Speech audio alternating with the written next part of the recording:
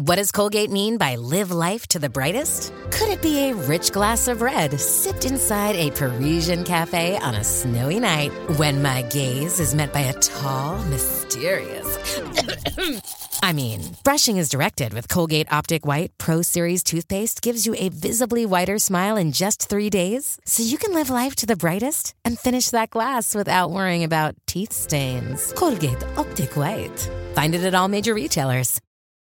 This episode is brought to you by Shopify. Whether you're selling a little or a lot, Shopify helps you do your thing, however you cha-ching. From the launch your online shop stage, all the way to the we just hit 1 million orders stage. No matter what stage you're in, Shopify's there to help you grow. Sign up for a $1 per month trial period at shopify.com/special offer, all lowercase. That's shopify.com/special offer. Do you own or rent your home? Sure you do, and I'll bet it can be hard work.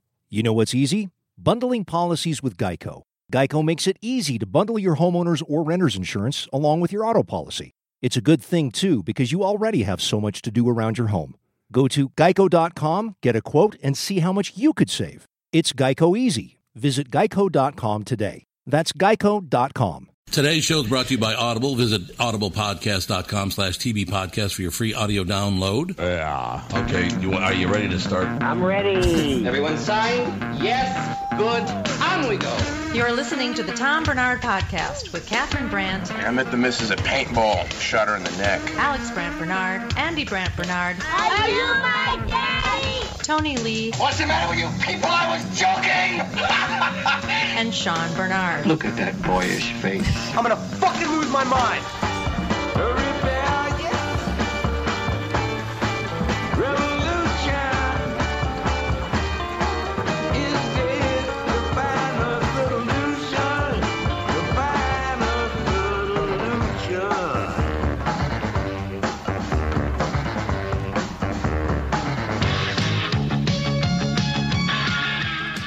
Audible is the Internet's leading provider of spoken audio entertainment, providing digital versions of tens of thousands of audiobooks for download to your computer, smartphone, and MP3 player. Listen whenever and wherever you want, just like the podcast you're listening to right now. Audible has over 100,000 titles to choose from. Every genre, Audible has it covered. Get a free audiobook download when you sign up today at audiopodcast.com/TB podcast.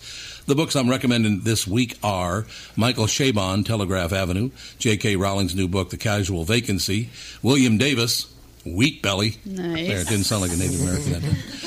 Cassandra Clare's City of Fallen Angels, and Vince Flynn's Executive Power. We did Kill Shot last week. Mm-hmm. Oh, nice. You have to change these every week, so. I would imagine so. I wanted you to know that. audiblepodcast.com/TB podcast. It is time to begin, ladies and gentlemen. It's an unusual show because part one, Chris Louie came in to talk about several things. We got to a lot of subjects. Vince Flynn showed up at the end of that show, so that was great. So now this is Vince's show, but Chris Louie's agreed to stay for a few minutes to be on the beginning of that. I just think it's fascinating that you guys have never run into one another.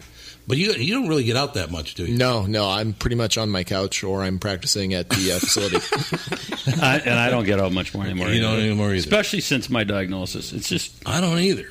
It's there's certain things I don't eat red meat anymore. I try to eat organic and healthier, and there's not a lot of restaurants in town that can accommodate that. We should let everyone know that you're doing extremely well. PSA 0. My last scans looked great. Said really had gone from a year ago. Not even really. I was limping horribly. I was in a lot of pain. Now I feel fantastic. It was an interesting thing because when the diagnosis came down, Vince and I talked quite a bit, and I said to him, because we're very good friends, I said to him, I'm going to leave you alone. Mm-hmm. He goes, and I remember you said, you're probably the only guy that understands that's what I need. Yeah. You really don't. Everybody handles it differently. Some people need it. Some people will curl up in a ball and say, why is me? Why me? God, why are you being a jerk? That thought never crossed my mind. It was just, I've led a very blessed life. I got a great wife, great career, great kids, and it happened. your choices then, it's Chris, it's a little bit like being down 14 points at halftime. And, some clown walks in the locker room and says, we're fucked. That's not the way you handle that. Not good. No, you gotta just kind of knuckle down and a lot of prayer, a lot of faith, and you got to fight for it. Yep. And my doctors down, Bill Utes here in town and Eugene Kwan down at the Mayo Clinic have all said they're patients that stay positive, live. And the ones that just throw up their arms and say this sucks, they tend to not do very well. That's what I understand, yeah. And some people want to be surrounded. Mm-hmm. I needed to just be there and get focused. And you get sick of talking about it. That's the other thing about cancer. Yeah. It becomes so about you. Yeah. And my life is enough about me with my job. No question. You get sick. I always say, I do not understand how these politicians do it. Every time I go on tour, 2-3 days into it, I call my wife and I say, I am so fucking sick of hearing myself speak. It is, I can't stand it. And I don't know how, these guys are, when I go on tour for a month, those guys, it's that month times about 5. Mm-hmm. Oh, yeah. And I don't know how you don't just absolutely jump off the stage one day and do a face plant. It becomes nauseating. I got to tell you something fascinating. But I was told this, and Chris has not told me that this is true, but several people have told me it takes you to read an average about 300. What's the average novel? About 365 pages? Yeah, so I'd say 350. 350. Yeah. Takes you a half an hour to read that. No, that's way too quick. Probably like 3 hours. 3.5 hours. 3.5. That's not what Hagen told me. He was probably fabricating there. But, no, I read very quickly. I've always been able to, and it's it's books are something I really enjoy. I really enjoy reading a lot because you can learn a lot of different concepts and ideas from a lot of different people. Yeah, well, there's no question about that. So it basically would take him about 45 hours, about a work week to read your library. The entire library, or I thought where you were going with that is it would take him 15 minutes to read the third option. The third option. It would take you about 15 minutes to read that. Hey, I have a question for Chris, because usually you like to lull me to sleep when I'm on live, and then announce that a guest. On you. Yeah, I'll sit there in the studio for 2 hours reading the newspaper, and all of a sudden, when we come back from the next break, Vince Flynn's going to interview our next guest, and I'm like, what? Oh, that's right. You did that to you. Who did you interview? Yeah, well, you did a great job. No, I did I did it just kind of to make you laugh. But my first question was, so where'd you go to high school? What was your major? What parish are you from? But I got a question. You're a special teams guy. Yep. Great game on Sunday against Detroit. Thank you. When you being a special teams guy, do you cringe for the Lions special teams coach? Are you sitting there going, this guy might be out of a job by 5 o'clock tonight? Yeah, it's tough because on the one hand we're really excited that obviously we're scoring points and helping the team win, but on the other hand I've been on that side of the equation. Mm-hmm. I've had quite a few run-ins with Devin Hester over the years. I know how you are a big part of Devin's highlight reel. I'm so glad I could come into the league with the best returner of all time. In the same division. Yeah, in the same division. Thanks for that. That is true. Oh. But yeah, no, it sucks because we're all out there, trying to do our job to the best of our ability, and sometimes it just doesn't work out. It's just, no matter what you game plan, no matter what you tell guys, sometimes either guys miss their assignments or the other team just outplays you. Executes. Yeah. I think that's one thing fans sometimes forget is that everyone on the field is trying to win the game, not just your team. Both sides are doing their best to try and win. So. No. Okay, so I haven't even met your wife, and she's going to hate me. So you better get going. All right. Please come back very soon. Oh yeah, Fascinating subject. Yeah, whenever you want. Oh God, it's the greatest, and you'll get there in time to get back to the airport, won't you? Yeah. Oh yeah. I got time. Oh, so good. Their flight's not till like 2:55, so I made sure I built in some buffer room. Because you knew I'd do this. It's always better to be safe than sorry. Exactly. Well, thank you. So, cool. Thank you for having me, guys. I appreciate it. Thanks, Chris. Thank you. I'll talk to you soon. Yep. I'll give you a quick call. Drive carefully. Don't speed. Okay. I'll try not to. It's 110 is the bad one, right? It's 110. That's what they call it the Adrian Peters. Yeah. Exactly. Very good. Sure. Ladies and gentlemen, Chris Louie of the Minnesota Vikings talking about several different subjects. We've never done this. Well, I think we did it one other time with Louie Anderson and Wendy Liebman, where one interview kind of bled over into the other. Well, they were just both at the same interview. It was technically Louie's. That was the whole time? Yeah, Wendy was there, too. For the whole thing. Yeah, but it just turns out to be a lot of fun going on that way. Chris is leaving the building now, so Vince. Thomas. Catherine had you move over, so she's sitting in her spot. I don't think I've heard Tony speak in about half an hour. Is he even there anymore? Tony. Yeah, he had to leave. Oh, he did? Oh, well. Tony went to the restroom. He said that he wasn't going to be here for the second interview. Oh, he's not going to be for the second interview? I think he just dropped. All right. Oh, well. I wish I would have known he was going to do that. All right, so I had kind of a cool deal. Listen to they're talking. They're just out there schmoozing.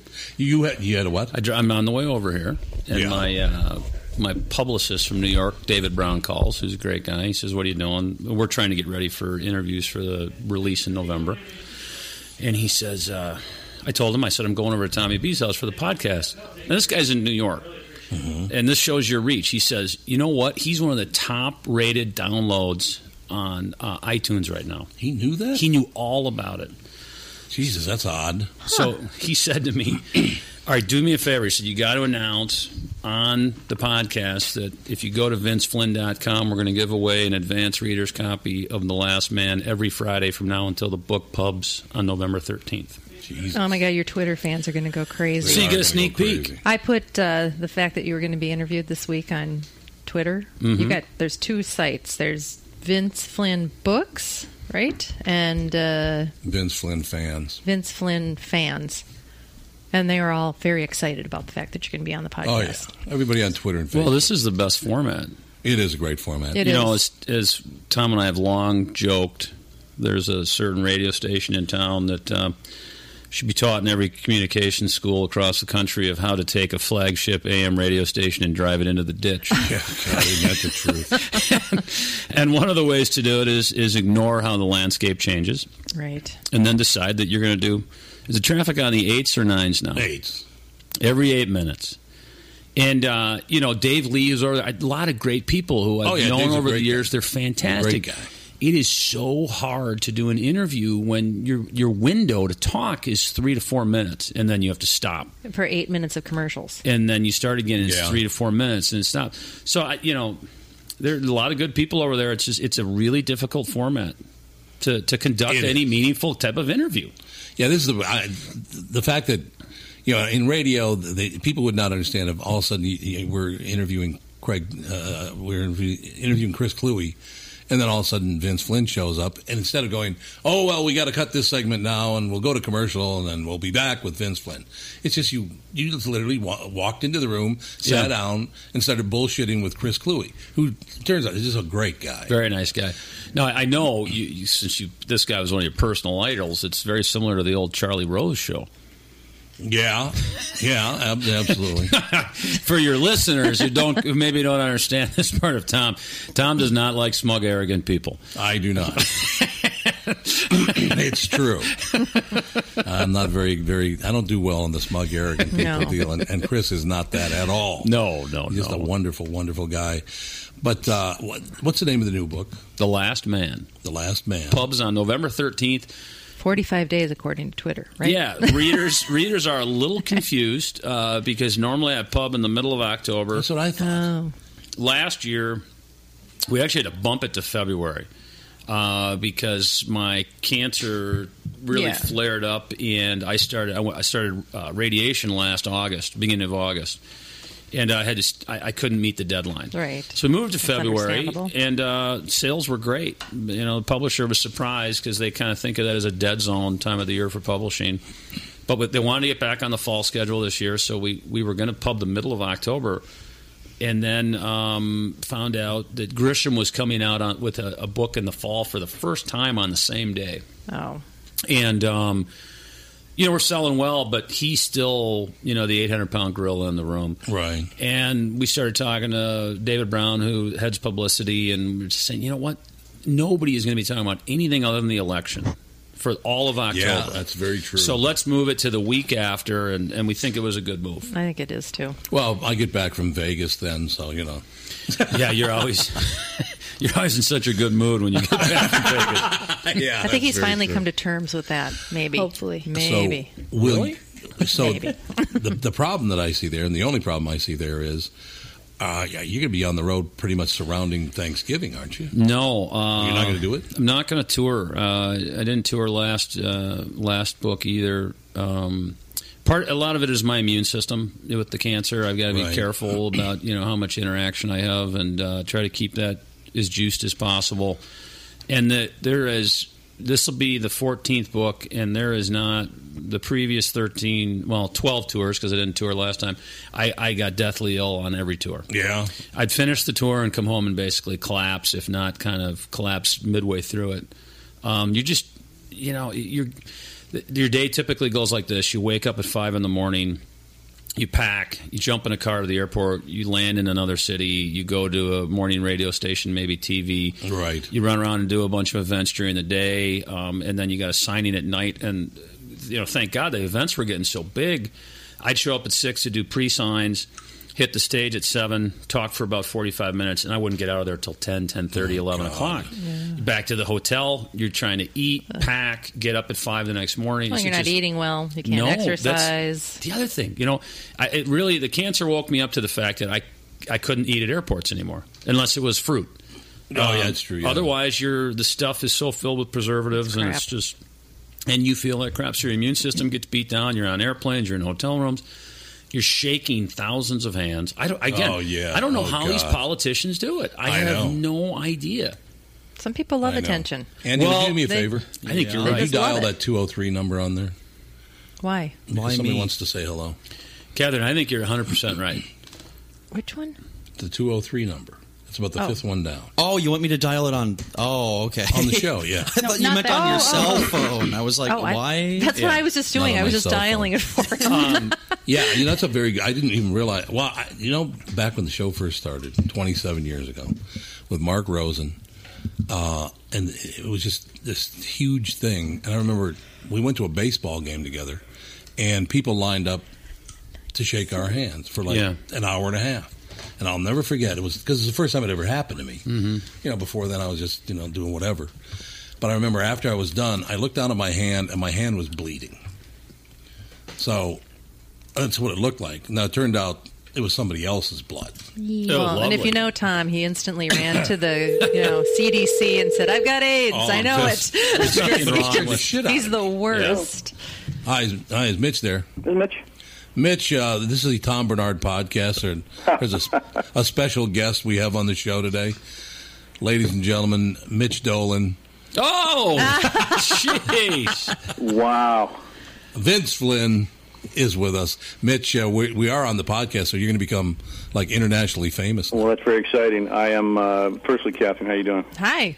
I'm great. How are you? Did Tom tell you about our conversation? No, he did not. Where my big recommendation was more pictures of Catherine on the podcast page. No, he did not. Thank you very much, though. Oh. And Vince, I might have mentioned the same thing about Lisa. So I'm not saying it's appropriate, but it's what came to mind. Mitch, how's your reindeer sweater doing? That was the last time I saw you. I have added to the collection. It's very strong. I have a snowman. I have a Santa. We had a conversation last night. Mitch Dolan, by the way, to introduce him, was the president of ABC Radio. Well, that was your title? Yeah, actually it was. Mitch was my boss, and he is, and I can say this, and if somebody hears it and doesn't like it, they can go fuck themselves. Boom, there it is. There you go. Mitch is, I wish to this day that Mitch Dolan was still my boss, because you were the greatest guy to work for in history. It's not like I'm dead or anything. Well, you just let Tom do whatever he wanted. That was always the best way to handle it. That's the that's sort of the mechanism. Just agree with Tom and say yes. And how do you think I've stayed married all these years? Smart managers get out of the way, right, Mitch? Yeah, there you go. You know when to get out of the way. Pretty similar to the marriage strategy. How many years you guys been married now? 27. Seems like yesterday. I actually was asking Catherine that to see if she came up 27. with the number. Yeah, she probably wouldn't. 16. So last night, by coincidence, Vince is going to come in and do the podcast this morning. So I'm falling asleep in a chair. I had actually fallen asleep in a chair, and the phone rang, and I answered it. It's Mitch. And Mitch and I have not spoken, what, it's been 14 months now, I think? I think of the 4th of July, 2011. Too long. You irritated It was him. way too long. Well, because I what? Because you irritated him. Because I irritated him. So I said... Not at all. Fall asleep in the chair, though. That's similar to what the listeners of your podcast are doing right now. Hey! Oh, here we go. Why did you call him? So anyway, because he wanted to say hello to Vince. But Mitch and I started talking about that Christmas dinner we had. Oh, it was a riot. There were about 10 of us. Yes. It was Mitch and Fran, of course, hosting the thing. It was just a beautiful dinner set up. Drank some great wine. So it was Mitch and Fran, Vince and Lisa, Catherine and me, Brian Williams. Who was smashed. Oh, wait, that's right. He doesn't drink. Yeah, Brian Williams doesn't drink, but other than that.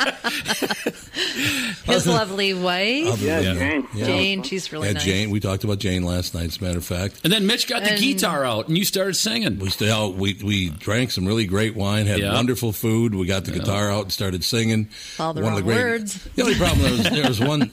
What did I refer to him last night as again? I can't remember the other guy that was there. Oh. Yeah. Fuck our old chairman from Citadel. Him. When the guitar, one of the great things about you guys is that you have, the guitar coming out and the stupid Beatles and Eagles songs. You have not heard all those, so many, dozens and hundreds of times, like my family and friends around here, who usually just run for the exits when that starts happening. So that was that was greatly appreciated. And the words, Catherine, who cares? Yes. Yeah, who cares about Spoken that? like a true guitar player. She never knows. But I never know anyway. I reminded Mitch last night, he's sitting at the head of the table. It was in his house, so he's sitting where he's supposed to be at the head of the table. And he said, looking around the room at all the women, he said, I feel like I fell asleep and woke up on Planet Babe. Oh, my God. Yeah. Alex, our daughter Alex, who you met last 4th of July, as a matter of fact. It does sound cheesy when it's told that way. It was really in the... It was sort of cute context, then. It was absolutely appropriate. It was slightly perverted. Slightly perverted. By the way, Mitch, Alex is here, too. You met Alex. Alex, how you doing? At the Spectacular last year. Wow, this is... It's like the cast of Godspell. This is exactly. I get that a lot. So anyway, I'm going to get out of the way. Vince, I am just waiting for November 13th. Well, I think we might be able to slide you a copy beforehand. Well, that I would not be so overt as to ask. Can you help facilitate that, Tommy? Yes, I can. You know what? Listen to Mitch being all humble. And we'll maybe when we get off the podcast here, Vince, we'll talk about how. In pursuit of honor, you name just about everybody else that you know at the radio stations in New York, except your old buddy. Wow. Except for your old buddy. Hey, Bernie McGurk got killed in the last book. Mitch, there's no more rooms for any more Mitches in that book, I guess. Well, we could just go around telling everybody that he was named after you. Yeah. Oh, yeah, there you go. Yeah, okay. What I love about this is Vince is nice enough to say, hey, we can get you an advance copy, and Mitch Dolan, I wouldn't go so far as... When we showed up at Mitch's house that night, he had about 600 fucking books stacked up for Vince to autograph. How many books was that actually? Well, yeah, we had a few. I mean, that's a big deal. I mean, the I don't know if you season. know this, Tom, but he's a fairly successful and popular author. That's what I understand. Really? Out there. That's what I understand. Kind of you to say, Mitch. Well, it's all true. Mitch, say hello to Franny. And everybody else. Tell Brian next time. We'll call him next time on the podcast. Yeah, that's he starts working on nightly about 5:45. So for 6:30 broadcast. So he's not even up yet. Yeah, well, there you go. All right, my friend. We'll talk soon. All right, guys. Bye. Bye, Mitch. Bye, Mitch. One of the great guys. Seriously. He is a great guy. There's no reason for me to bullshit anybody. I loved working for him. I got a chance to... First time I met him, we were at Jack's Cafe having dinner, celebrating one of your new contracts, I think. Yeah. this fantastic guy, and then I got to see him in New York every so often. I'd go into town, and that dinner up in Connecticut was just an absolute riot. That was an amazing dinner. That was one of my favorite dinners of all time. Yeah, what was that? What was the guy's name? The Wahid? What was the Fareed, that's it. Yeah. Our favorite fella. Walked away with $36 million, from what I understand, from the bankruptcy. Isn't that nice? Isn't that How just does that wonderful? work? So a year and a half later, he walked away with that much money. Yeah, it's unbelievable. That was an amazing situation. But I don't. But Mitch is a huge fan of Vince. Not only a friend, but a huge fan of Vince's. So when I mentioned you were going to be on movie today. coming, what? Oh, what's going on? Well, hopefully we have a movie coming out.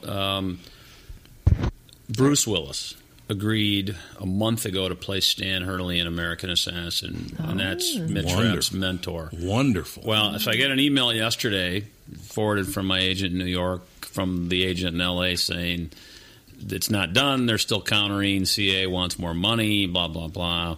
So we thought it was done, and I think it still probably is. He wants to do it. CBS Films really wants him to do it. But they won't start shooting until next August because his schedule's so busy. Oh, really? But he's when I wrote that character, Stan Hurley, I mean, he appears in some other books, but when I wrote the young Stan Hurley, which, he's in his mid-40s, I wrote it thinking of Bruce. Oh, you did?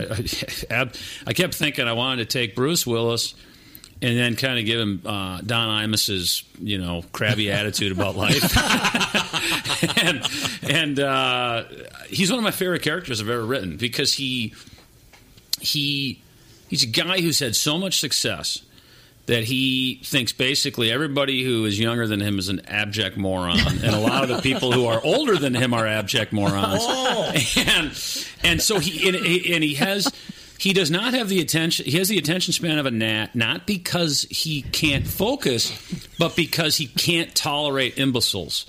And he just wants people to understand that his way is the right way, and I've done this 100 times, so just stop asking stupid questions and do what I tell you to do. Right. And it was liberating to write that character because these books are supposed to, to a certain degree, be escapism. Right. And a lot of people read these books because they would like to talk to their boss someday like that. Absolutely. They would like to stand up in a conference room and say to somebody from the Justice Department, "You are a fucking moron. And I hate your guts, and I hope you die." Yes. Yeah, exactly.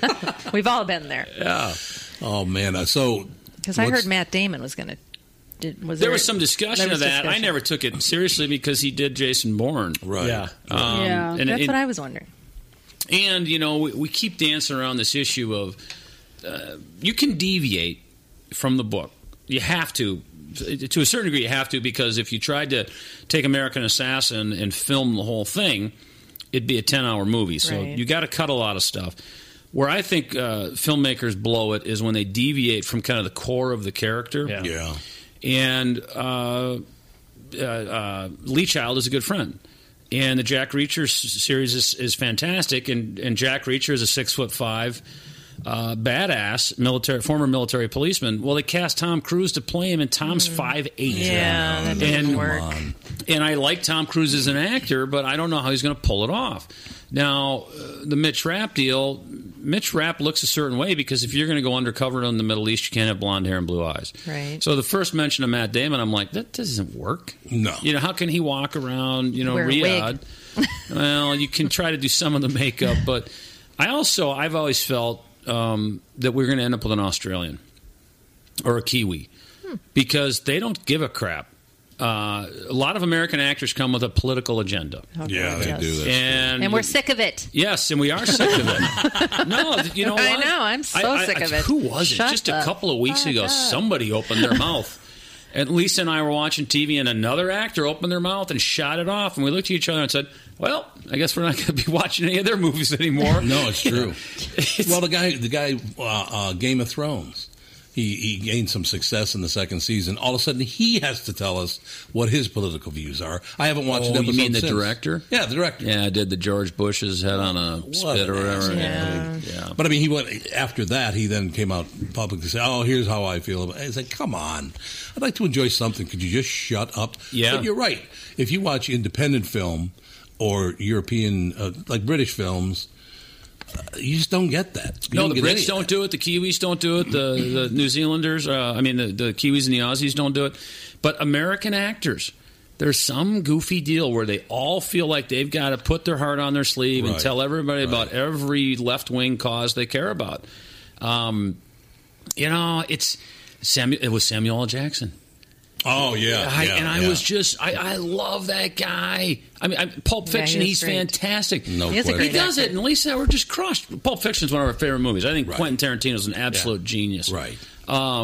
He does that, and you're like, why? Why did you have to do that, Samuel? I don't want to watch another movie of yours now because you shoot your mouth off like this. I know, just because you can pretend you're somebody else doesn't mean that you know everything about the world. Hoping people are going to drown in the Gulf of Mexico. Here's the other thing. I wouldn't mind it. I wouldn't mind it if, let's say, 1 out of every 10 actually was a libertarian or a conservative, but they're all left-wing. That takes no courage. When you work in a town where everybody has the exact same opinion about these 10 hot-button left-wing issues, there's no courage you don't have involved. to speak. You don't even have to speak. We know. Oh, it's really brave to stand up in Hollywood and say, I'm for gay marriage. Oh, you are so courageous. Are you serious? Come on. Now, you didn't like my Timothy Oliphant idea, huh?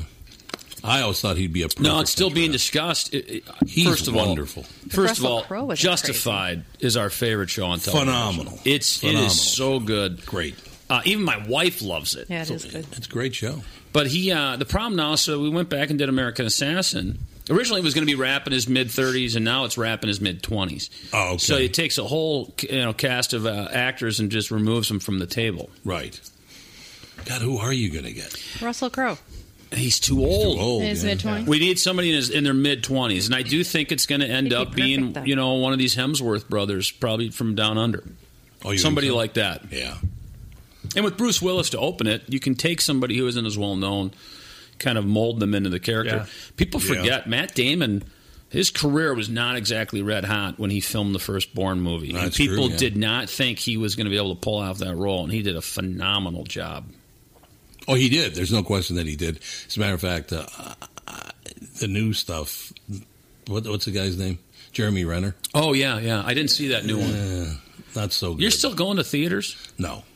He does on occasion. We have Netflix and Vudu. Same thing. Every once in a while I get him to the Edina. Why do you have Apple TV, don't you? We have Apple TV, and we also have Amazon Prime and Netflix, and I'm about to tear it all out of the house because my lovely 11-year-old daughter, who's the only person I've ever heard tell Tom Bernard off. She did. She started yelling at me. My daughter, Ingrid. Only she was, about 7 at the time? 5, maybe. Yeah, maybe 5. She's a very determined little thing, and she is absolutely addicted to this stuff. She's got her iPad, so she gets on Netflix and just watches all. And you used to be able to send your kid to the room. Go to your bedroom. You think you had it handled. Yeah. Now you go in there and they got the iPad out and they're live chatting with their buddies and you got to rip that thing out of there. And I thought I was being clever when Mom sent me to my room and I booted up the old Mac Classic 2. 4 colors, all gray. Played Chopper Rescue or whatever. Oh no, this was before that. This was like Reader Rabbit and Notepad. That's about it. Well, but at least that was educational. Well, yeah, there's that. I did actually learn a good deal about computers, just, screwing around with that thing, breaking it a few times. Just by doing that. And then eventually Mom was just like, you can have it. It doesn't work anymore. Buy online by going to the Amazon.com banner at TomBernardPodcast.com. They don't charge you a penny more. A small portion of what they sell go through our site. Helps them. What are you doing? God, they're always screwing around over there. Bye. Sorry, Tony. I was editing. No, don't. How many Marconis have they won?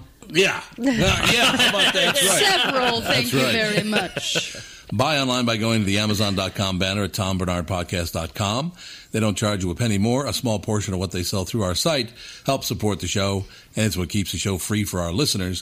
Click and shop today on the Amazon banner at TomBernardPodcast.com. And she's still over there doing this one right here. And when you're going to buy Vince's books, buy them through our site on the Amazon banner. Exactly. Oh, good idea. Yes, and go to my website, VinceFlynn.com. Yes. No. And we're going to give away an advanced reader's copy every Friday from now until the book pubs on November 13th. Very cool. You were not in the room when Vince was talking about the fact he went to his publisher, and he told him he was going to be on the podcast, and his publisher knew all about it. He said, "Oh, that's great. One of the top-rated podcasts on Apple iTunes. Cool. Absolutely. We always knew it. Yeah. The one mistake that I made right away, though, Vince, with this was giving Tom the numbers, the analytics, the username and password. He's obsessed. Shouldn't have done that. No. Never. Why? You figure Tom, out it's like day trading. You learned that a long time ago. How Give your money to somebody else. Check it monthly, quarterly, but never daily. There was a reason for doing this at first 6 weeks, because I picked up on a trend that somebody was screwing up, right? Yes. Okay. A certain company was not reporting their data. A very were large. Were they overflating Latino homes in the Twin City market? They just bring that up. It's a very famous company. It's a very famous company that does not like to share data with anyone. Maybe you've heard of it. And maybe you've heard of it. Her name does not have anything to do with oranges. Yeah, exactly. It's a situation. Like, He's trying to figure out. Okay, Mr. Espionage Writer. I don't get it either. Going citrus, lemon, apples. Apples. Oh. Got it. Just had to say it. right. No, the problem that we've had is I've gotten a few dozen people say, I can't download your podcast after the 20th one because this company, for some reason, and we'll be able to find out what that is, won't we? Well, they don't like to share web stats in general, but we're going to try to contact them. But they got to report our downloads. Isn't that like 60% of our downloads comes out of Apple Core? Yes, and Apple Core, which is all Apple iTunes, all iTunes media. Their huge benefit for this is you get somebody to go to Apple or to iTunes, and then they download a bunch of other stuff. Yeah, you want the site visits. Exactly. So they're not reporting our downloads. It's like, well, that's nice. Not accurately. So everybody call Apple and complain. No, I I'd have Chris Louie write a letter. That'll make it even worse. Don't do that. But call who? That's the other thing about Apple. That's right. Oh, yeah. That's exactly who right. Who do you Vince. call? Where's the 1-800 helpline? Well, there's could usually get some sort of sheet on Chris the... Louie could write a letter. He could write him a letter. Listen, you cock monster. Does Chris like to write letters? Yes. Chris does like to write letters. It's all about the letter writing. You mean editorial letters, or what do you mean? Well, the situation... what was it? The city councilman again? Mm-hmm. Yeah. Maryland. State delegate. There you go. Maryland state delegate. One of those people. One of the Baltimore Ravens, I don't know if he's gay or not, but he came out supporting gay marriage. So this Maryland state delegate blasted the Baltimore Ravens player for doing that. And when Chris saw that, to defend his fellow NFLer, he wrote a letter to this state delegate. It was just, hey, let me just point out one thing to you. If gay marriage is allowed, it's not going to turn you into a lustful cockmonger. He actually wrote him a letter. It's like, oh my God. No, he's a very bright guy. Like I said, he aced his SATs. Yeah, I think I'd heard that. Pretty amazing. Pretty bright guy. And a hell of a nice man. Just the verbal. Just the verbal, by the way. Just the verbal part, that's right. Because he hadn't done math in 3 years. So he was too smart didn't get that part for math. What? No big deal. He's too smart. Think for of math. acing the verbal on the SAT and then spending that much time in an NFL clubhouse. I know. I was thinking that same thing. It's like, how could you exist? I know. How did he get That would into be football? really That's something I wanted to ask him. He's just a real good kicker. Well, no, I know, but how? What was he? One of these soccer players turned kickers? Yeah, I don't know. Well, it's like he says he grew up reading a lot and doing video games and stuff, and Andy's into reading and video games. He's been since he's young, and you couldn't get him to walk onto a football Well, he'd field. be a good punter. You don't have to play football. Well, my legs do make up 80% of my height. So. Chloe kicked a 60-yard field goal in high school, actually. Yeah. All of his background and bio that I read, I mean, he was a hell of a field goal kicker. Is he a California kid? Yep. He is. He played football varsity, so I guess he's just pretty much been doing it. He played football varsity? Varsity football. That'd be varsity football. Well, I mean, he played it in varsity. Yeah. He played for UCLA, right? Sure. You guys. Yes, he did. He played for UCLA, that's right. Oh, yeah, there we go. Yeah. In the Pac-10. I don't know what that means, but he did. Which is now the Pac-12. That's an old It's now Bible. the Pac-12. Yeah, that's right. It's now the Vince, Pac-12. you went to St. Thomas Academy, didn't you? STA and UST. That's fantastic. Yep. Sister school. Hockey program and everything else has come on quite a bit over the last few years. Yeah, you know, my stepson is a junior at STA. That's crazy. They suffered a tough loss the other night. Hey, you said he has a car? I was like, he's driving? He's What? 6'1", 205. No, he's not. He's an absolute monster. What? And they had to do a fitness test for in military class yesterday. He did 23 pull-ups. Jesus. I can do that. That size? I mean, that's a ton. He's a really strong kid. It's a ton. Wow. It's a great school. And the kids are doing well. The girls are a little too much estrogen at times in the house. Yep. What are you around here? Oh, I could tell that. It points to me. Hey, we're doing a podcast, so I can tell this story. A year ago, I'm going through radiation, and I couldn't make a trip to London. That Lisa was going to go over there with her best friend, Susie Fick. And I said, I still want you to go. I'm feeling a lot better. I was about 5 weeks through radiation at that point, and I was tired, but the pain had gone away. So I said, go. So we booked a ticket, and about a week before she leaves, I'm hearing all these rumblings from Ingrid, between Lisa and Ingrid. So I said to Lisa, before you leave, you need to go to the store and get whatever it is that you girls need when this happens, because I just know you're gonna be in London and it's gonna happen. Well, sure enough, she goes to London, doesn't go to the store, and Ingrid comes home from school and says, "Dad," the conversation I was really hoping I could avoid ever having with both of my daughters. No, Dad, she tells me the whole deal. When I get to heaven, I want to see this video of me standing in the Walgreens feminine product aisle for at least 30 minutes. Oh, my God. Do you know how many options there are, Tom? Oh, yeah, absolutely. It's ridiculous. It is insane. It's actually ridiculous. I had to buy shampoo the other day, and there was literally like 20 feet of just shampoo. Well, this was, So that was the highlight of my fall last year. No. I would admit, I remember, as a matter of fact, we had two sisters. Just buy it all. Little variety menagerie. Sampler pack. My two sisters, Bobby and Vicky, right? So I don't know how this had happened, but Vicky is, I think, 12 years old at the time. And somehow something was broken in the bathroom, and there was a shard of glass in the tub that nobody picked up on, right? So Vicky goes in to take a bath, slides into the tub, and cuts her, derriere butt cheek. Mm-hmm. So she's yelling, "Bobby, Bobby, Bobby, come in here." So she stands up, and there's blood running down her legs, and Bobby goes, "There comes a time and Oh, my God. There comes a time where every girl cuts her ass." Conversation she had. How are we doing on time? We're good. Okay, I just want to make sure we don't hold you up, because Chris Louie came in. We initially thought he'd do about a half hour. He's here about an hour and a half. So we don't want to keep everybody too long.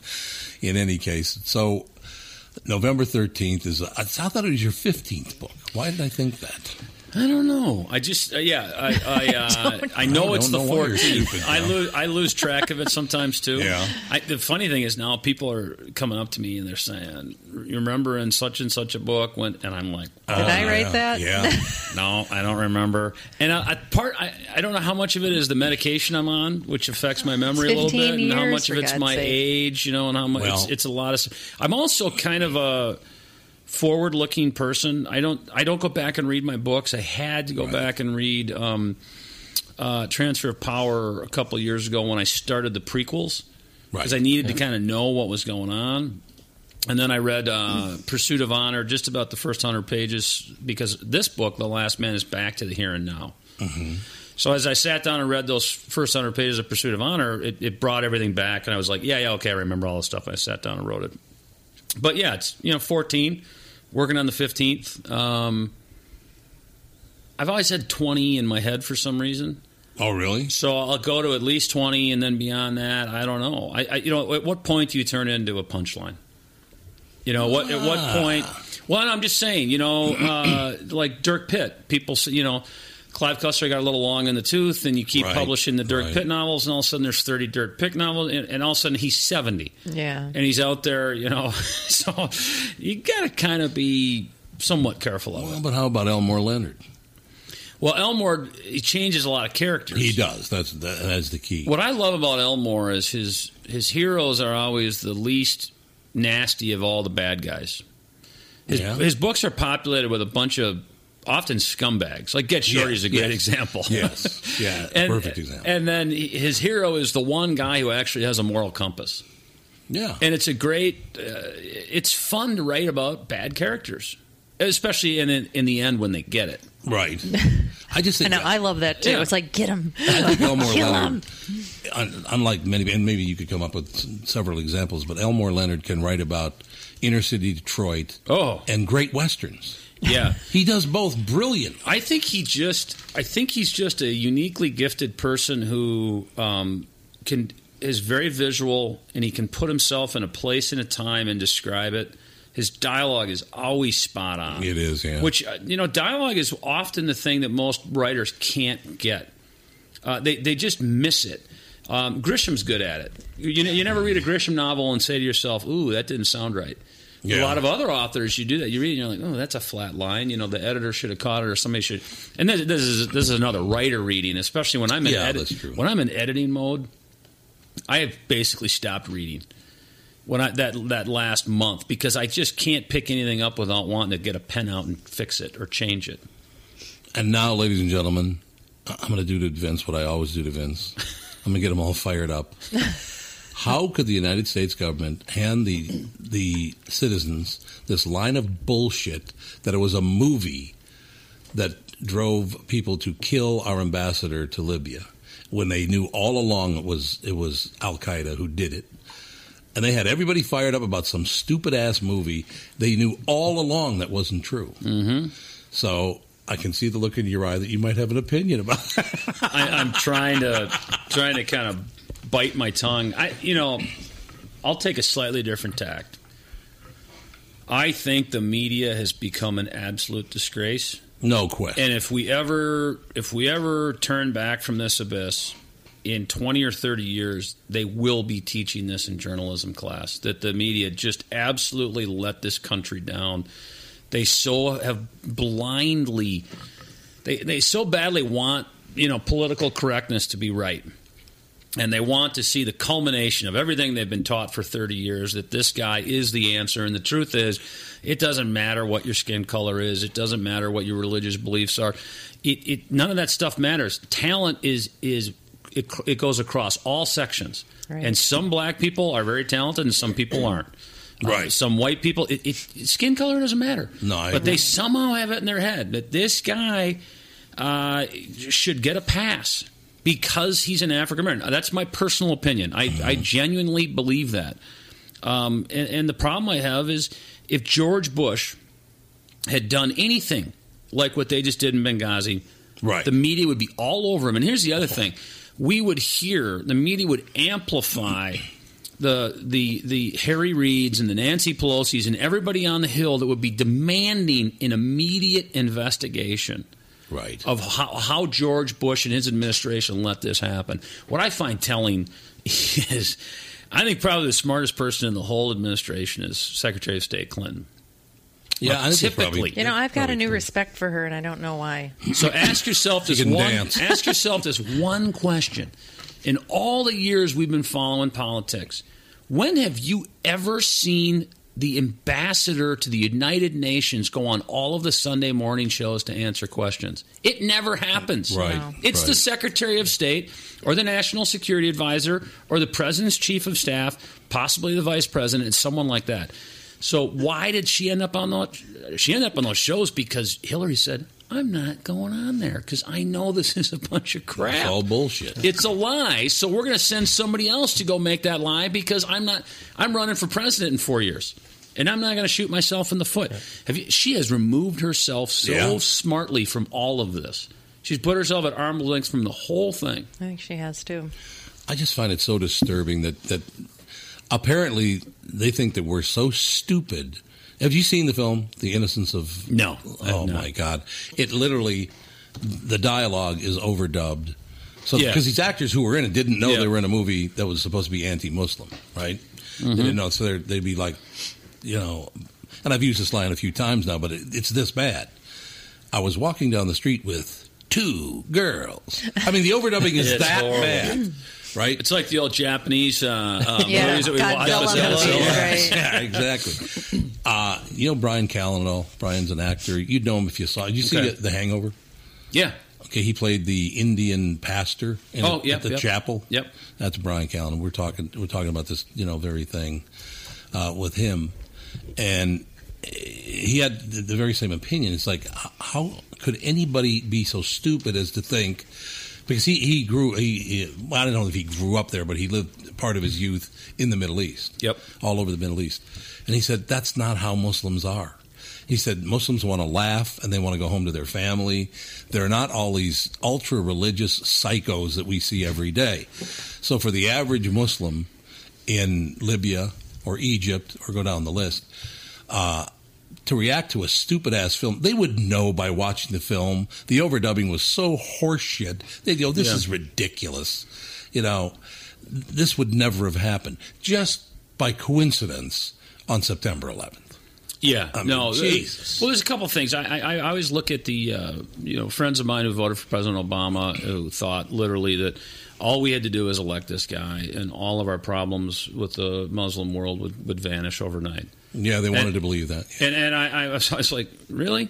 You might want to do a little reading. You might want to study Wahhabism. You might want to study some of these other violent sects within Islam, because they're not going anywhere. If nothing else, they're going to pick up steam. Where I would disagree with your actor friend is we spend too much time in this country trying to constantly come to the defense of Islam. That's true. And say, oh, you know what?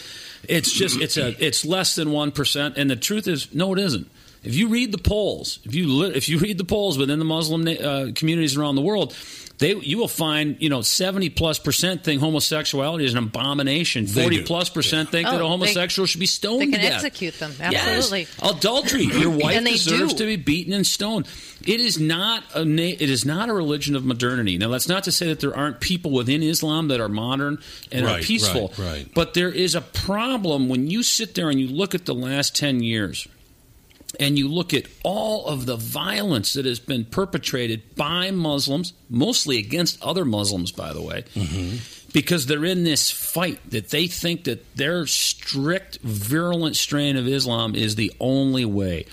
And the more we stand up and give Islam this blanket apology, or this, not an apology, but we stand up and we give it this blanket, not all Muslims are this way, we are doing a huge disservice to moderate Muslims.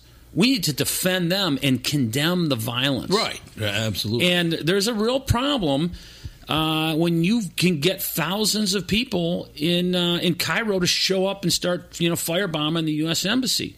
And, our consulate in Benghazi is burned to the ground. I'm sorry. Well, that's easy to do, though, because they've got a huge population of uneducated, unemployed people that are I've always said waiting the for a key fire. to the future of ever helping the Middle East out of this and helping Islam become more modern is women.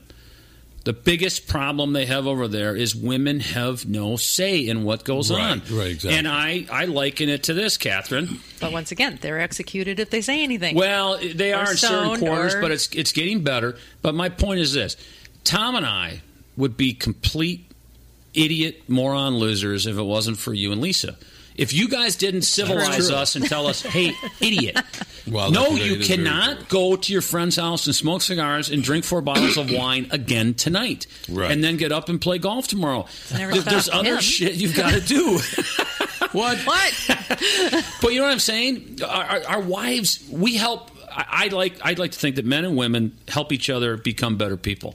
It's not that's not a crazy thing. No, ultimately, that's what we're here to, But in Islam, if the one sex is silenced, think of the stupid stuff that guys do. Oh God, it'd be like the U.S. before 1920.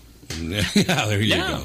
I'm serious. I mean, you look at it and say, one of my great challenges is that I don't know how the hell we deal with it. I mean, we have no chance of going over and changing the way they think or feel. And almost all of these, as you even write about, it's all Sniperville. Yep. It's not real war. It's not real combat. It's all sniper situations. I've had friends that have fought over there. Yep. And it's absolutely ridiculous for us to think that we can go over them and truly help them. Our only hope is the internet and satellites. It's the only way. Because right now you've got... what do you mean? Because the spread of information and the intermerging of cultures. Because right now what you've got, these people that stormed the embassy in Cairo and killed our ambassador in Benghazi, these are young, violent men who have no female role models in their life, who show up on Fridays at the mosque, who get some crazy imam, stands up and spews all this hatred, and they run off and they go do this stuff. Well, the best way to combat that is the spread of information, to get them to understand freedom a little better, to get them to understand that it is not okay to think that you need to exterminate all the Jews or all the Coptic Christians. That's the other thing. No, we don't talk about any of that in this country. They've been killing Coptic Christians left and right in Egypt, all because they're Christians. Right. That's all. And I think that's our only hope, because I agree. Being over there, and I write about it in the next book. Yeah. It's a no-win situation. Afghanistan is the most backward country on the planet. Right. Well, back to the spread of information. Isn't it illegal to have unedited Western thought over there? It's illegal to have satellite TV in Saudi Arabia. You're supposed to get a permit for it. But guess what? Everybody has a satellite dish on their roof. Saudi Arabia's a little bit different. Guess what? They're streaming porn. They're streaming porn. Oh, absolutely. By the ton. Oh, gosh, yeah. They're ridiculous over there. I mean, I have some friends that live in Dubai, and just listening to what's going on over there. I mean, Dubai obviously is much more progressive than the rest of the Middle East. I do think there has got to be some way, somebody, and I don't know if it's the Saudi royal family, and most Americans don't understand this, because there's a huge schism between the Sunnis and the Shia. Huge. And they hate each other, and they were killing each other by the hundreds of thousands for decades before we went over there and got involved in 91. And they're still going to continue to do it. But they somehow have to have a religious summit and at least sign something that says we're going to stop killing each other. Yes. Somebody has to lead that, and I don't know who's going to... it would have been nice for President Obama to do that as opposed to go on the apology tour and make it sound like America is the problem. Right, because we're already the scapegoat of a lot of things. Mm-hmm. How did they try to sell us this bill of goods to a few months ago? That the Muslim Brotherhood was a progressive... Oh, my gosh. I mean, remember they tried to sell us that bullshit? That is. Oh, come on. I mean, I can't remember you lined up the guests, and I can't remember who it was, but we talked about that very thing, about the Muslim Brotherhood. Was it Frank Wuko? I think it was Frank Wuko. Well, Muslim Brotherhood was what spawned al-Zawahiri, and it was what Osama bin Laden eventually came under their spell. They've been preaching the overthrow and the hatred and assassination of Jews and Christians, and a lot of Muslims who disagree with them. They were behind the assassination of Anwar Sadat. Right. They're Do you think it's the moderate Muslims' job, really? Like it's their place, maybe, to do something about the extremists? I do. They have to start policing their own country. And I think that anytime you have a society, and imagine this in America, where you find out one day that a 14-year-old boy goes to a mall and blows himself up and kills a bunch of people that they disagreed with, and the mom gets on television and holds up a photo of him and says he's a hero. Right. That is how warped that culture is. That somehow, I mean, in America, if that happens, the mom is going to go to the parish or the synagogue or the church and find the priest that talked this kid into doing it. Right. And that guy he's done. He's thrown in jail. He's maybe taken out back and beaten to death. Who knows? But he's not celebrated. And over there, those guys are celebrated. Those clerics that stand up and talk those kids into saying, basically, you know what? Your life on earth is so worthless. The only way to salvation for you is to put this vest on and go kill all those Jews. Or in Iraq right now, or in Afghanistan, go kill your fellow Muslims because they're a Sunni and you're a Shia and you disagree with each other, so go blow them up. Well, look at Germany. Back when Hitler came to power, they were destitute. Same situation. You're dealing with a bunch of people that are starving. They feel like they've got no other choice. I think people naturally always go towards the good if they can. Yeah. But if they can't, they go towards whatever the hell is there that will show any kind of leadership. So it's interesting that what you just said there. Yeah. I have a slightly different twist on it. Yeah. What people will typically do, or they'll do it if they're pushed in this direction, is rather than take any ownership themselves for the problems that are surrounding them, if somebody stands up and forcefully says, it's not your fault, it's the Jews, the people will go, you're right, it is. I don't feel like being blamed for this. So that guy looks like convenient. Right. And in Muslim worlds, Muslim nations across the Middle East, you hear it all the time. Ahmadinejad is a classic. Saying, it's not your fault. It's the Americans. It's the Satan. It's the West. They're the ones that are keeping you down. We're not in their country. We're not keeping them down. They're keeping them down. Right. No, there's no question about that. But they still... Well, everything comes down to power. I mean, really. Well, I talked to several people about organizations talking about the Nazis and you go online. When these clerics set out to do the job in the first place, the very first step they take is they locate as many mentally ill people as they can find. Yes, that's what they do. They find the mentally ill because they will do whatever you tell them to do, and it's a very sad story. I mean, some people they don't have the capability to reason. And so they'll go, oh, you're absolutely right. Because they're hearing and seeing God anyway. Are you talking about the Wall Street movement? By chance? Well, there is. How about that for media bias? Media bias? Yeah, I know. I don't think being a college student is legally considered mentally ill yet. No, don't tell a lot of parents that. Paying that much to get a 4-year degree that gives you very little right now? I got my degree in biochemistry. Time to go, work at McDonald's for the next 20 years. I don't have an affiliation with either group, Tea Party or Wall Street, the Wall Street movement. But just think about it from a macro sense. Take a step back. So the Tea Party stands up and says, you know what? We're $15 trillion in debt. Government has doubled in size in the last 50 years. Spending's out of control. Dang it, we need to get this thing going in the right direction. And they're labeled what? Radical. Radical, absolutely. Radical. And any economist will tell you, other than Paul Krugman, who I think is an abject moron who probably... Can I get sued for slander on the show? Well, we're talking about insurance. Can I say personal? In my personal opinion. There you go. That's all you got to do. In my personal opinion, there's a good chance that guy's a half a you-know-what.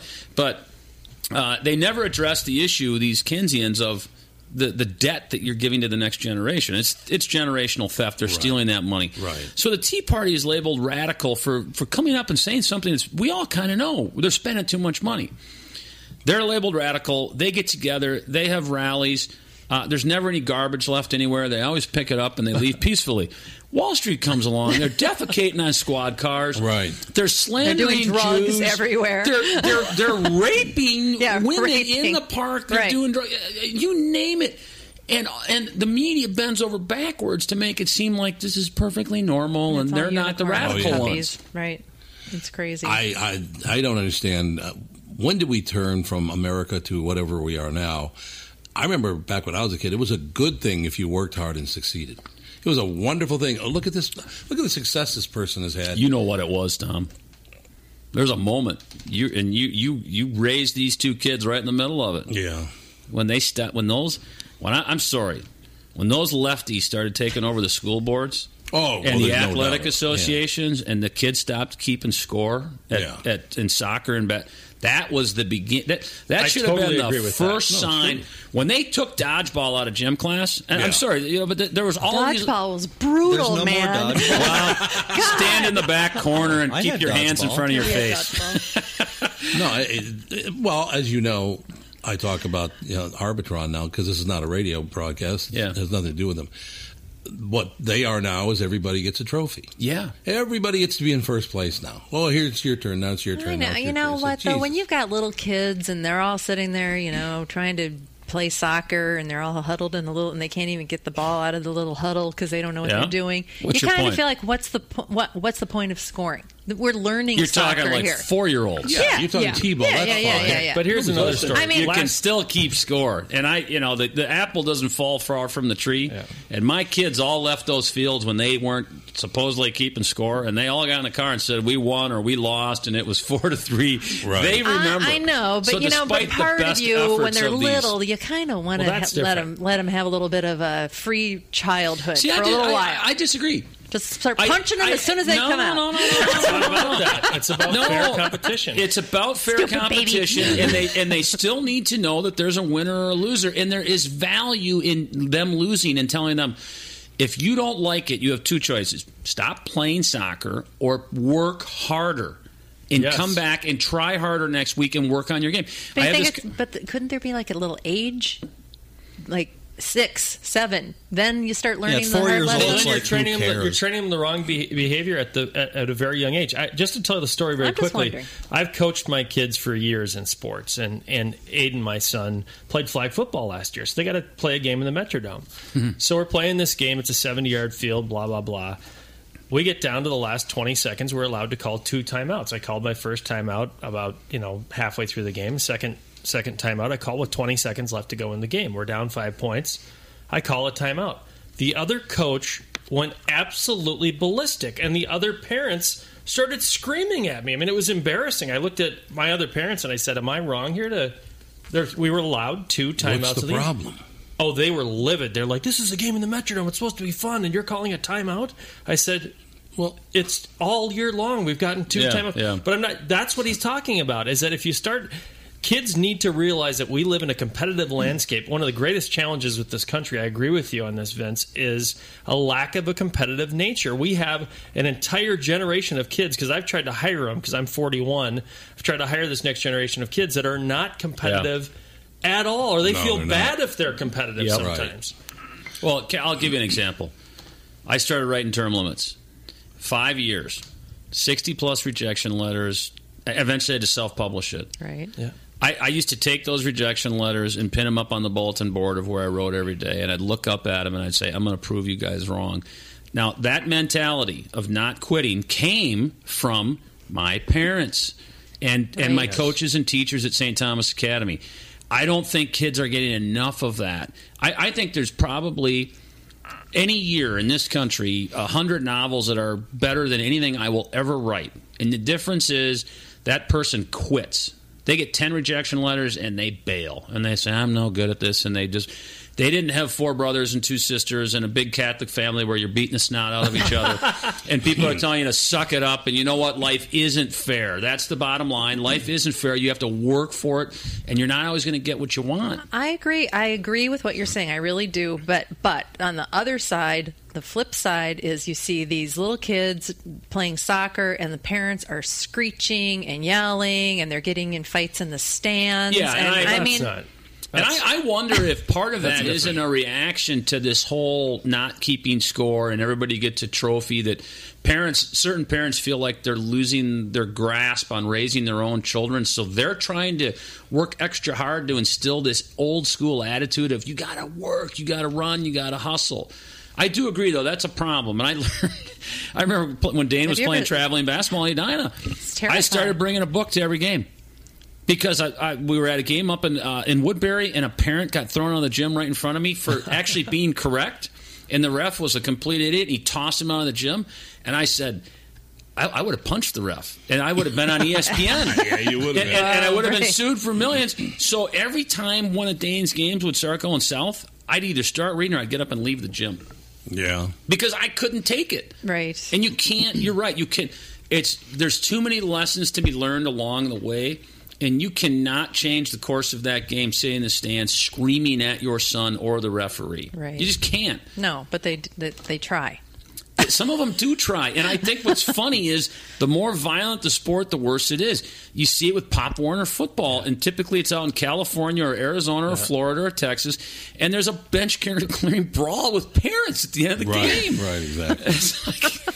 Well, throughout my life in high school, when I quit high school, my guidance counselor said, just go get a job at a factory because you're never going to amount to anything. And I never forgot that. When I first got into radio, they said, no, you're not going to make it in radio. You can do overnights or something like that. When I first started doing voiceover, they said, you're never going to make it. You sound way too urban. That's what they told me. That was when you had cornered the ad market on Jerry Curl in the 70s. Yeah, that's exactly right. But they said because of the tone of my voice, the pitch of my voice, I sounded too black. Yeah. So you'll never make it in voiceover. You'll never make it. My own general manager at KQRS, where I've been for 27 years now, After about 45, 50 days, he went to the program director and said, get rid of them. It's not working. You got to just get rid of them because it's not working. Most successful local radio show in the last, 50 years. In the United States, plus, about a quarter of a century. Yeah. But every one of those times, and the program director said, why don't we wait till the first ratings come out and we'll see what happened. Why don't we wait till the first book comes out and we'll go from there. Luckily, we went from a 5 share to a 9 share, almost doubled the ratings in 90 days. Otherwise, this show would have ended. It would have ended after 1.5 months. Yeah. And if you didn't have that internal desire to prove people wrong, absolutely, you would have folded. There's no question about that. And I still hear it. You know what's really funny? I'm, coming to the end of my radio career now, the next, 4 or 5 years, something like that. And I still hear, well, you really suck. It's like, what? Well, what can you ever achieve? Well, you can't please everybody. That's you can't. I mean, no matter what you do, it's a huge marketplace. And you look at all the different formats that are on the morning drive time dial, and I always look at it. If somebody comes up to me and it doesn't happen very often because people typically they don't want to hurt your feelings. I laugh. I'm from a big family, so I'm I have siblings that don't like my books, that don't read my books. You're not going to hurt my feelings. People will say to me, I don't like thrillers, and I'm like, you don't need to explain that to me. It's go read Stephen King. It's a big marketplace. I'm never offended by somebody who wants to read Nora Roberts. I'm like, good for you. Good for you. I don't expect everybody to read my books. Right. And there's an example of that with a local businessman, and I'll never forget this as long as I live. He insisted upon meeting me. He wanted to meet me, and I always say no. I don't know if I don't know someone. If I don't meet someone naturally, it's really uncomfortable. It's uncomfortable. It's really uncomfortable. So finally, some friends talked me into go out on this boat, this guy's boat on the lake. So we went out, and I leaned over to one of the people. I said, I guarantee you he forgot something back at his house. He goes, why? Because he wants to show me his house. Yeah. That's why he wants to show me his house on Lake Minnetonka. Yeah. So he'll have forgot something. We are literally backing out from the dock, and he goes, oh, you know what? I left the wine at my house. So we'll have to go to my house and pick up the wine. This house, it looked like a hotel, I bet. Yes, the house looked like a hotel. So his girlfriend comes over, and she goes, so I understand you're in radio. I said, yeah. And she says, so what do you do? I said, I do a morning talk show. Yeah, radio. Where do you do that? It's a KQRS. She goes, oh, I've never heard you. I said, yeah, I understand. I understand. No need to tell me. No need to tell me you've never heard me. That's good. Then she goes, I listen to blah, blah. And I said, that's good for you. If you like that, that's Seems wonderful. about your speed. And seems about your speed. And then she said again, this is a true story. We have friends that can tell you that this actually happened. But she said again, yeah, so I've never heard you. I said, yeah, I know, I heard you. I heard you the first time. Yeah. Listen to so-and-so, and that's good for you. Well, I just like that radio station because, I don't know, I guess if I had heard you, I said, shut the fuck up. And she goes, what? I said, shut your fucking mouth. I've heard you 5 times now. Tell me you've never listened to me. You're not going to listen to me. I'm happy for who you listen to. So as I'm explaining this to her, the host then comes back. He goes, what's the problem here? And I said, if your girlfriend says one more word to me, I'm going to throw her in a fucking lake. That's the difference, okay? I still have that thing in me. You sound psychotic. But there, it's been said. But I swear at women and throw them in. I've never grown that extra layer of skin that you have. That I can just stop? let it go. No, I know. That's in our genes, Tom. That's in the gene pool. Keep pushing it. Hey, I was, getting in public fistfights up until a couple of years ago. That one time at the hotel. Yeah. That wasn't your fault, though. Well, it's never my fault. No, I got a bad Irish temper. But with the writing, I've never allowed myself, and we've talked about this, Tom. Tom Tracy, who I went to high school with, is still my best friend. Right. And there's a bunch of guys that I hang out with that I've known forever, before I hit it. Right. And my wife keeps me unbelievably grounded. Yeah, one of the many things I love about her is she gets kind of mad at me for saying this, but she is completely unimpressed by what I do. Yeah, I mean, and I prefer it that way.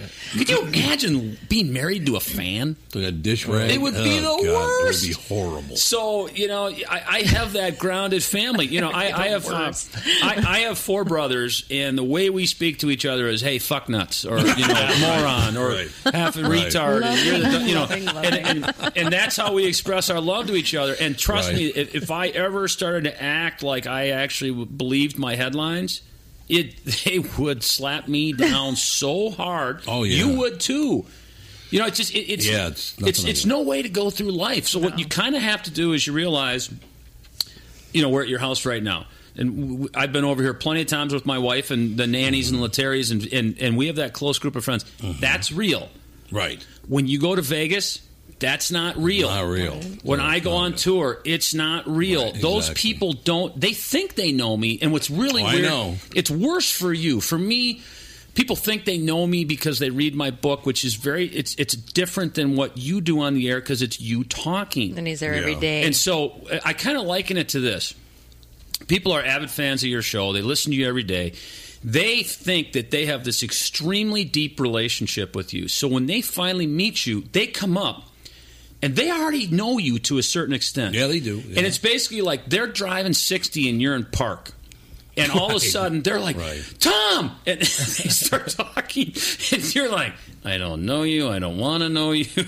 I already have enough friends. It was really weird when the kids were little, and they go through all that stranger danger and don't ever talk to this person. And even if they say that the dog is lost and they have the dog, all this stuff. And then all these strangers would come up and start talking to Tom. And they're like, drive up to our house. Remember that? Drive up to the house. And they'd be like, why is Dad talking to that stranger? And it's like, they're fan. Like that. Well, it was really hard on you guys. You guys got really frightened, and they didn't like it, and people felt like they could just come up anytime. Even when I was in kindergarten, people would come up to me and be like, "My dad says he likes your dad. He wants to come to your house." Yeah. So I was like, "What?"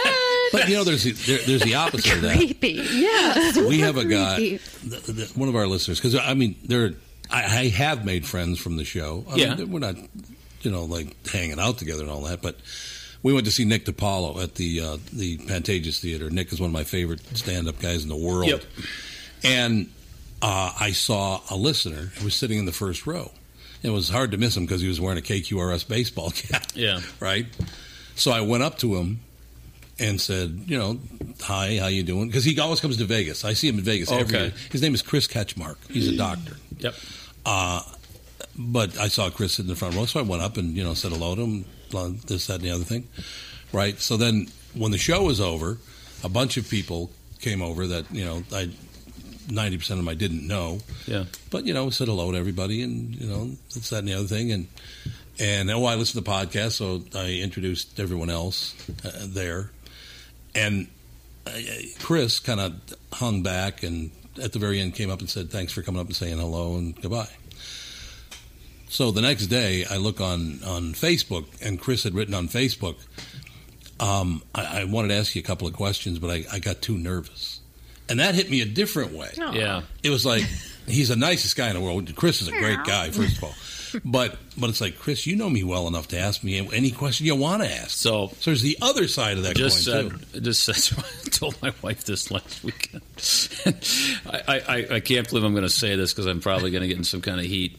We were at a charity event in town that was very sad. It's called Humor for the Tumor, and it was Mike Nanny, who's a dear friend of both our families, had passed away the night before. And all I wanted to do was get to Francine and Lou and, give them a hug and tell them how bad I felt for the family and Tino and Mark and Marty and Michelle and Sheila, Mike's widow. And every 5 steps I was getting grabbed. Yeah. And people wanted to just talk and, could you please sign this? Would you come speak at this charity event?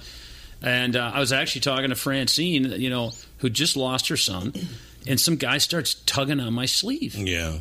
And I turn around, the guy's like, can I? And I said, give me about, a couple of minutes. I mean, I thought I probably looked like I was going to strangle him.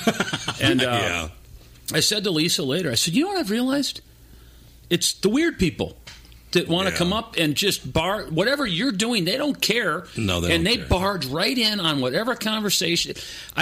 We've talked about this. Nothing pisses me off more than somebody who comes up and interrupts Lisa and I. Oh, yeah. And looks me in the eye and starts blabbing and doesn't bother to say to my wife, excuse me, or something. She's not even there. Oh, I've actually had people push me aside. It's just push me. And I'm like, so why I isn't Tom started to beating not them? feel bad about it. I've started to realize these people, it's not about me, it's about them. It's all about them. It is. And so I've just said, you know what? I'm just must sit in my house and drink wine. Well, it's a situation where you and I and the people we know, we're very grateful for the fans and for the readers. Yeah. Because they gave us everything we have. They give our families everything we have. It's that one group of people, like you said, where it's all about them that drives you fucking crazy. And I agree with what you said. I've met a lot of great fans over the years that are really nice, interesting, genuine people, to the point where, in certain cities, I'll have dinner with them. Right. When I'm traveling. Right, and they're great people. And locally, I've met a lot of great people that way. But some people just don't get the boundaries. No, they don't. It's true. We've kept you for an hour and 20 minutes. This is unbelievable. That's fine. You'll come back on. Absolutely. Yay. Okay, the name of the new book, The Last Man. November 13th. And if you go to my website, vinceflynn.com, we're going to give away one advanced reader's copy every Friday from now until the book pubs November 13th. If we send and we'll link to your deal, too. We'll link to yours, too. Okay. Just so you know, Vince. So we'll link to his website from our website. And just so you know, I understand none of this. No, I understand. But if you don't could have let to. the people know that we're going to send a tweet to your Twitter page. Okay. So if they could just retweet it. They don't even have to write anything. They'll just retweet it to let your fans know that you're on. Got it. So that'll work very, very well. So I don't know who does that or whatever. David Brown, who's he's great. Oh, good. So he handles it all. Stuff. Yep. David, thank you, by the way, for noticing this. A portion of the profits of the Tom Bernard Podcast goes directly to the Smile Network. The Smile Network is a nonprofit organization that provides life-altering, reconstructive surgeries and related health care services to impoverished children and young adults in developing countries. The Smile Network, together, we are constructing lives one bright, smiling face at a time. The Tom Bernard Podcast giving away $5,000 on October 11th to one of our lucky listeners, and we'll give a matching donation to the Smile Network. All you have to do to enter is go to our website, tombernardpodcast.com, click on the banner or the Enter Now button.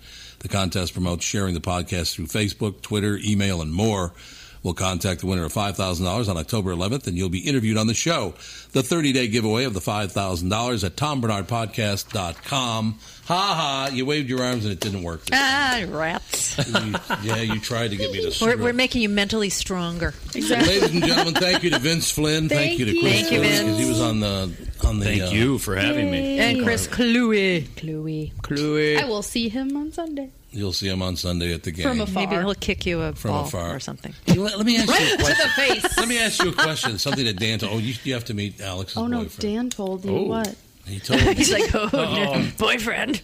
She sits up in her chair. What did he say? He told me you want to try out to be a Viking cheerleader. What? It's Tramp. a joke.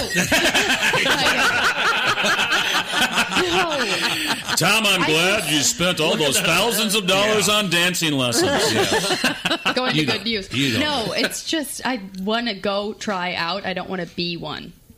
What? I just want to go through the tryout process with all of them. I've given Sophie that look. Be careful with this. It's such a weird little. You have to know about dancing. Isn't that a little bit like fun. like an alcoholic saying, "I want to go to that meth house, and I'm not actually going to try the meth. I just want to see what it looks like inside." The thing is they're so bad. Like the Vikings cheerleaders are bad. They're bad. I'm sorry.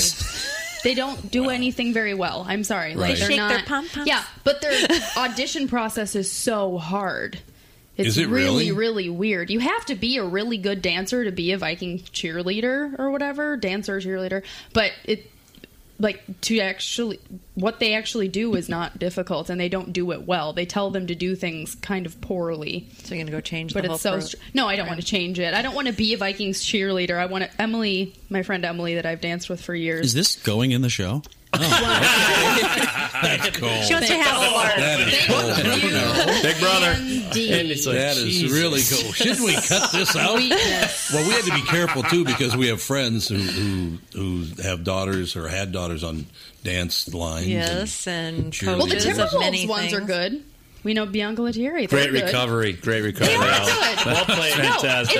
It's a thing That's in the not dance. what you were saying before we started this. That's exactly right. No, it's a thing in the dance world that like football cheerleaders are kind of a joke.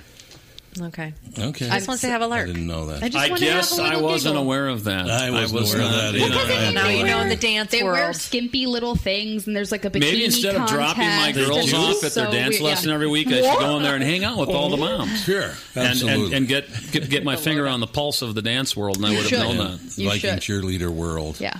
No, basketball dancers are good though. Okay, that's good to know. Because dance moms are very sane as opposed to football and soccer moms. Exactly. They don't have anything invested, just thousands of dollars every year, countless hours. It's a weird little world. $20,000 in outfits they'll never wear more than once in their life.